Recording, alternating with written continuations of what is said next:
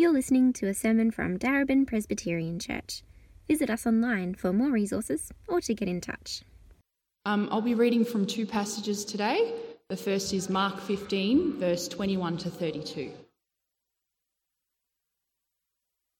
A certain man from Cyrene, Simon, the father of Alexander and Rufus, was passing by on his way in from the country, and they forced him to carry the cross. They brought Jesus to the place called Golgotha, which means the place of the skull. Then they offered him wine mixed with myrrh, but he would not take it. And they crucified him. Dividing up his clothes, they cast lots to see what each would get. It was 9 a.m. when they crucified him. The written notice of the charge against him read, "The King of the Jews." They crucified 2 rebels with him, one on his right and one on his left.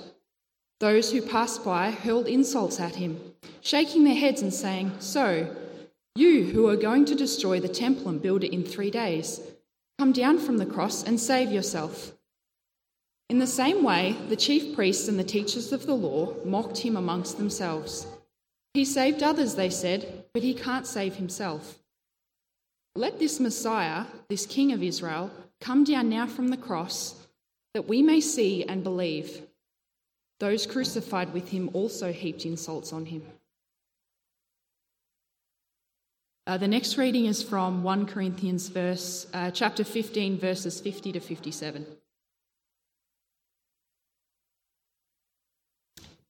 I declare to you, brothers and sisters, that flesh and blood cannot inherit the kingdom of God, nor does the perishable inherit the imperishable. Listen, I tell you a mystery. We will not all sleep, but we will all be changed. In a flash, in the twinkling of an eye, at the last trumpet. For the trumpet will sound, the dead will be raised imperishable, and we will be changed. For the perishable must clothe itself with the imperishable, and the mortal with immortality. When the perishable has been clothed with the imperishable, and the mortal with immortality, then the saying that is written will come true. Death has been swallowed up in victory. Where, O death, is your victory? Where, O death, is your sting? The sting of death is sin, and the power of sin is the law. But thanks be to God, he gives us the victory through our Lord Jesus Christ. I'm going to pray, and then we'll think about the meaning of Jesus' death. Let's pray. Heavenly Father, we thank you that we can gather today on this Good Friday morning. We pray that you would speak to us through your word so that we might come to understand Jesus better and what it means that he died on the cross. Amen. A couple of weeks ago, I took my family to see the musical Hamilton. We've been hanging out so long to see it. We were going to go see it in Sydney, but it got cancelled because of COVID, and we had to wait to be able to see it in Melbourne, and it was certainly worth the wait. Are there any Hamilton fans here today? A few, yeah, few. Okay. Well, if you don't know what it is, it's a musical about Alexander Hamilton, one of the founding fathers of the United States of America. That's right, it's set kind of the late 1700s. And what's really cool about it is most of the music is hip-hop. And so the characters actually rap their lines. Now, you might look at me as if I'm stupid. I'm not stupid. That's what it's about. That's what it is. And it is awesome. Another one of the characters, he's a founding father too. His name is Aaron Burr. And he sings this song. It's a great song. My son Toby, it's one of his favourite songs. It's called Wait For It. And he sings about how he was orphaned as a child and how he's had to patiently endure lots of hardships through life. I'm going to read out some lyrics for you, but I'm not going to rap them, but I'll read them out for you. You can listen online if you want to hear how it actually sounds. Death doesn't discriminate between the sinners and the saints. It takes and it takes and it takes, and we keep living anyway. We rise and we fall and we break and we make our mistakes, and if there's a reason I'm still alive when everyone who loves me has died, I'm willing to wait for it. I'm willing to wait for it. It's that first line that's stuck in my head. Death doesn't discriminate between the sinners and the saints. In other words, whether you're a good person or a bad person, you're still going to die. And in one sense, that might make it sound like, well, death is just a natural part of life and everybody dies, and so what? But we kind of know that's not true. Even in the musical, death brings grief to the characters, just as it does for us. We know the pain and fear and disruption that death brings, and these are an indication that something is not right with the world. This is not how it's meant to be. The fact that you can try your whole life to live well, to be a good person, and still just die, leaves you wondering about the point of it all. Where's the justice? If you feel this way, then I've got good news for you. I've got good news about how death's destructive power can be removed and you can one day live again. And it all starts by going back to that word in the first line, saints. Aaron Burr, in his song, he uses it to mean a good person. A saint is a good person. But there's a different way to think about that word that we find in the Bible. It's in the Bible, it means something that's been set apart for God, something or someone. They belong to Him. And so being a saint is about being sanctified, being declared holy, precious, belonging to God. In fact, there's a letter in the Bible called 1 Corinthians. We had a reading from it just before. It's written by a guy called Paul of Tarsus to Christians who lived in Corinth, and he refers to them all as saints. He says, to the saints in Corinth. They are saints or God's holy people. Yet he also spends a lot of time in his letter pointing out their misdeeds, how they don't actually live out the life they're supposed to be living. So saints aren't perfect people. They're not even necessarily good people. Rather, they are sinners who have been forgiven by God and belong to Him. They've been sanctified, set apart. God says, these are my people. I've forgiven them and I've made them my own. That's what all Christians are. Christians are saints. Not say that we're good people or better people, we're just forgiven people. Yet, despite being forgiven, Christians still die. If death doesn't discriminate, then how do we eliminate the destruction it brings to anyone who is a saint? Well, that's what we're looking at this Easter. In chapter 15 of 1 Corinthians, Paul paints a glorious picture of the future and how Jesus of Nazareth is the key to that future. Today we're going to think about how Jesus' death helps us. And then on Sunday, Aaron's going to help us to think about how Jesus gives us new life. So, let's move on to our next point. If you're following in the outline, we're going to move on to our next point now. And we'll see the beginning of the solution to death. Jesus died for our sins, so believers aren't judged. Let's look at the start of 1 Corinthians 15. It's a chapter we're looking at this weekend. And you can see there, if you've got a Bible open in front of you, there's Bibles at the ends of the pews, or if you've got it online. At the start of the chapter, Paul wants to remind the Corinthians of the gospel that he's taught them. That is, the good news about Jesus. He then recounts the historical facts of that gospel, which shows how and why it is able to save them. We're going to pick it up in verse 3. I'll read it out. For what I received, I pass on to you as of first importance, that Christ died for our sins according to the Scriptures, that he was buried, and spoiler alert for Sunday, that he was raised on the third day according to the Scriptures, and that he appeared to Cephas and then to the 12. This is what Paul thinks is of first importance. These are the key details. Jesus truly died. Jesus was truly buried, Jesus was truly raised back to new life, and Jesus was truly seen by his friend Peter, also known as Cephas, as well as the rest of his disciples, and then a whole bunch of other people.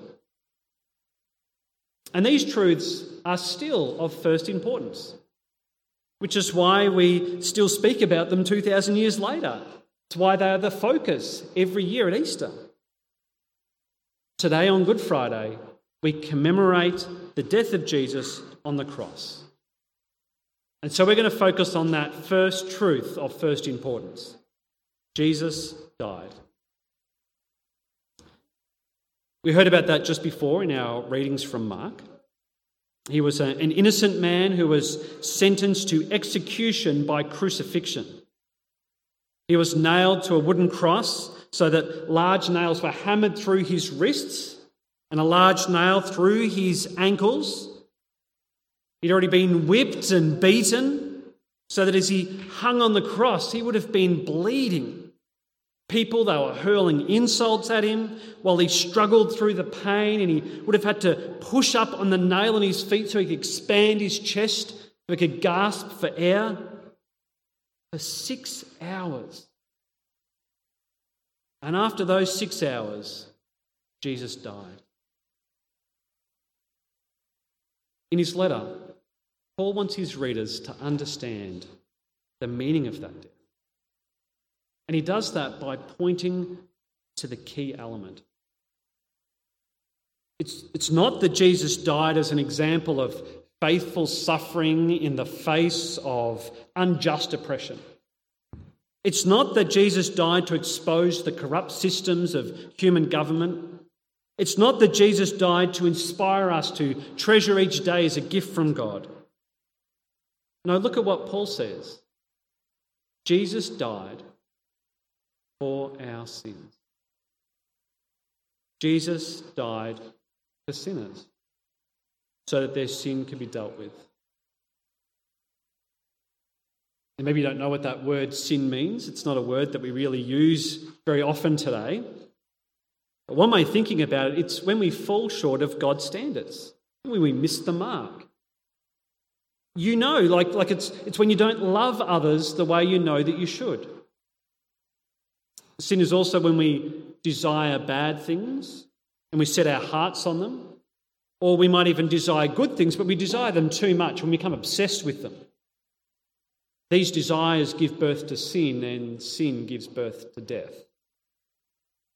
That's because sin drives a wedge between us and God. God who is our creator, who is the source of all that is good, the source of life. And if you're separated from the source of life, what's going to happen? You're going to die. That is how God brings about justice. See, death doesn't discriminate because all of us do wrong. All of us deserve death because none of us measure up. We all fall short. But the good news is that Jesus spares us from receiving that just penalty by dying in our place. He pays the penalty for us because he lived the perfect life. He always measured up. He never missed the mark. And so he can be our saviour. That's what that word Christ means. The gospel, or the good news that Paul wants his readers to embrace, that he wants us to embrace, is that Jesus has died so that we can be forgiven and we can be set free from the everlasting punishment of death. All you have to do is receive this by faith. You just have to believe. Trust in Jesus, acknowledging that you need mercy, and then look to him for forgiveness. That's actually how you become a saint. Not by becoming a good person, a perfect person. It's by admitting that you're not a good or perfect person and you need forgiveness. We admit that we are a wrongdoer. We say sorry to God. We trust in Jesus, who has paid the penalty of death for us. That's the gospel. That's the good news. That's the gospel that saves and sets believers apart as God's saints, as his holy people. But then why is it that saints still die? If death doesn't discriminate, then how do we eliminate the destruction it brings to anyone who is a saint? Well, there's another aspect to Jesus' death that we need to understand. This is our next point. Jesus died for our corrupt bodies so believers can become imperishable. Now, Paul spends much of this chapter in 1 Corinthians in his letter speaking about the resurrection of the dead. Yet just as Jesus came back to life, so too will all who believe in him. Now, Aaron is going to cover that on Sunday, so we're going to skip ahead to where Paul speaks about death in verses 42 to 44. Paul says that a Christian's death is like a seed being buried in the ground. It appears to die for good, but then something new springs forth. Listen to verses 42 to 44. So will it be with the resurrection of the dead. The body that is sown is perishable, it is raised imperishable. It is sown in dishonour, it is raised in glory. It is sown in weakness, it is raised in power. It is sown a natural body, it is raised a spiritual body. And the importance of this is explained in verse 50. Check it out. I declare to you, brothers and sisters, that flesh and blood cannot inherit the kingdom of God, nor does the perishable inherit the imperishable. You see, the new life to come, the raising from the dead, the resurrection of believers involves a transformation. You see, we can't live forever as we currently are because our bodies are perishable. In fact, that word's probably not strong enough. Our bodies are corrupt. You think about it, bread is perishable because that's how it's supposed to be.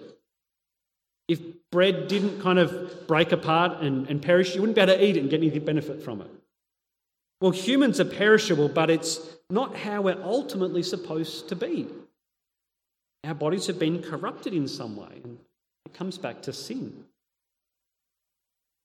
You see, we live in a world where the result of sin weaves through every aspect of your life, even your own being. Anxiety, COVID-19, trauma, cancer, disabilities, these are all things we experience in our bodies. They are physical. And they are the consequences of living in a corrupted world that is ravaged by sin. See, humanity as a whole has told God to get lost. And so he has partly withdrawn his protection. He's handed us over to the corruption that goes with that when we are cut off from life. Here's another way to think about it. Certain impurities in a metal can corrupt it. If you've got impurities in a metal, it might make it brittle, so it breaks easy, or it reduces electrical conductivity. You wouldn't want to ride in an elevator that was made out of corrupt, impure metals, would you? Well, just like an impure metal needs to be refined, we do too. Our bodies do. It's not enough that Jesus died for my sin so that I can be declared forgiven. I need my corrupt body to be restored. I need the effects of sin to be dealt with as well.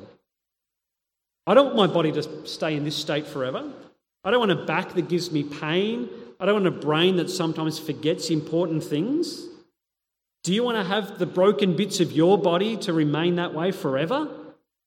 Surely not. So that's another reason that Jesus died on the cross. He paid the price to liberate me to deliver me from corruption and decay, to liberate you from corruption and decay. So then Paul understands the death of a believer to be like a seed planted in the ground. You see, it looks like a death, when in fact it's a necessary process for something new to come forth. Just as a seed becomes a plant, a perishable human becomes an imperishable human. And that takes place through death, and it's how we can live forever in the kingdom of God. If death doesn't discriminate, then how do we eliminate the destruction it brings to anyone who is a saint? Well, Jesus has done it by dying in our place, to bring us forgiveness, but to also open up the way for us to be made incorruptible.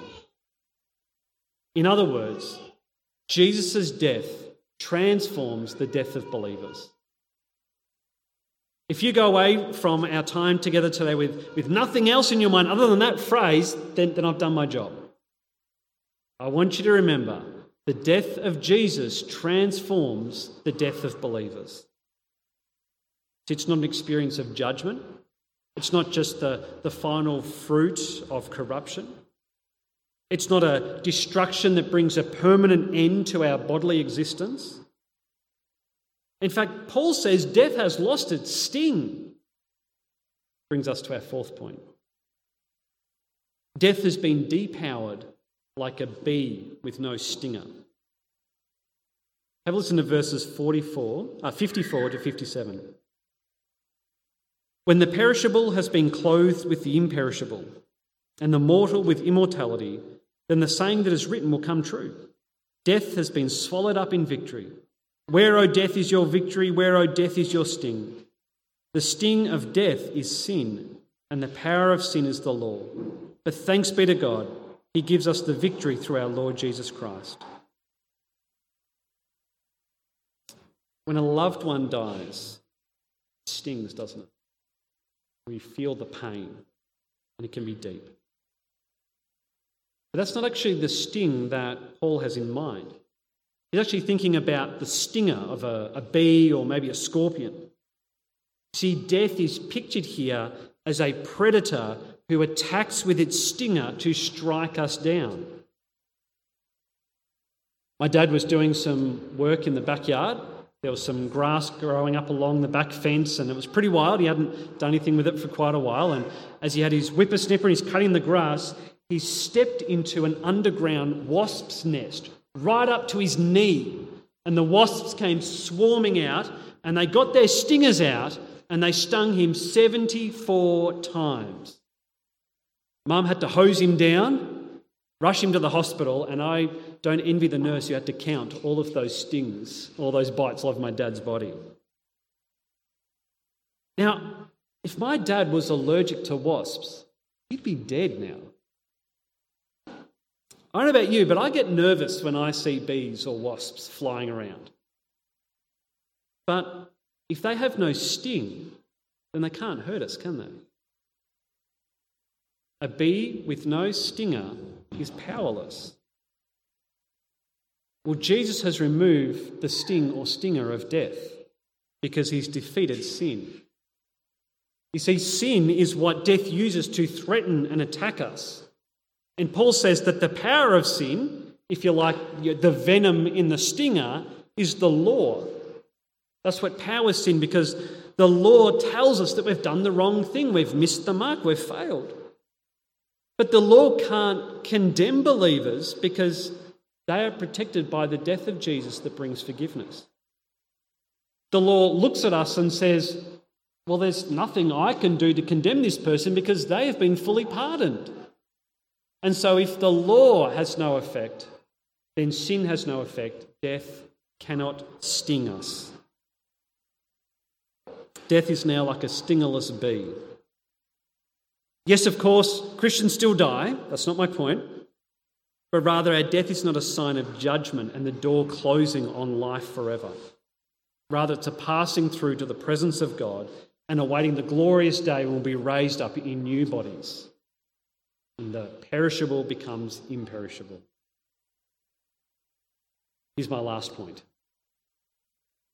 In Hamilton the musical, Aaron Burr sings, "Death doesn't discriminate between the sinners and the saints." Well, that might be the case in that all people die, but we now see that believers keep on living anyway because death can't hold them down. Not forever. Because Jesus went to war against death and achieved victory. And on the final day of resurrection, when the perishable believers are clothed with the imperishable, then death will have been finally and fully swallowed up in victory. Thanks be to God. You know, there's another line in the song, wait for it, where Aaron Burr says, "My grandfather was a fire and brimstone preacher." And that grandfather was Jonathan Edwards, the greatest theologian that America has ever produced. And yes, he did preach some fiery sermons, but he's actually more well known as a man of great gospel love and tenderness. And he actually had something to say about death, the death of believers. Listen to these words. "We are ready to look upon death as their calamity," talking about the death of believers, "as their calamity, and to mourn that those who were so dear to us should be in the dark grave. that they are there transformed to corruption and worms, taken away from their dear children and enjoyments, etc., as though they were in awful circumstances. But this is owing to our infirmity. They are in a happy condition, inconceivably blessed. They do not mourn, but rejoice with exceeding joy. Their mouths are filled with joyful songs, and they drink at rivers of pleasure.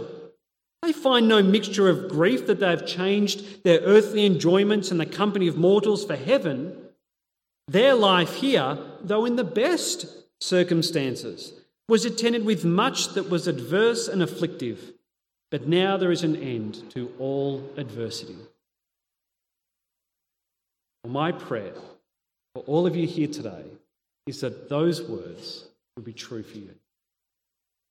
That death would not be something that holds terror.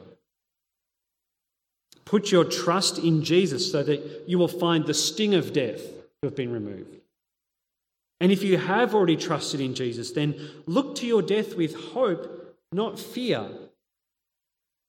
Remember the big idea: the death of Jesus has transformed the death of believers. Your resurrection will take place, but you're just going to have to wait for it. Let's pray. Heavenly Father, we thank you for sending Jesus, who died on the cross for our sins, so that we might be forgiven, that we might be restored to you and be set apart as your saints, as your holy people, not because we are good or perfect, but because we are forgiven. Thank you also that Jesus died so that we could be clothed in transformed bodies, so that we could live forever, be made fit for eternal life. And so please turn every heart in this room to you, to trust in Jesus and to know the hope that comes at the resurrection. Amen.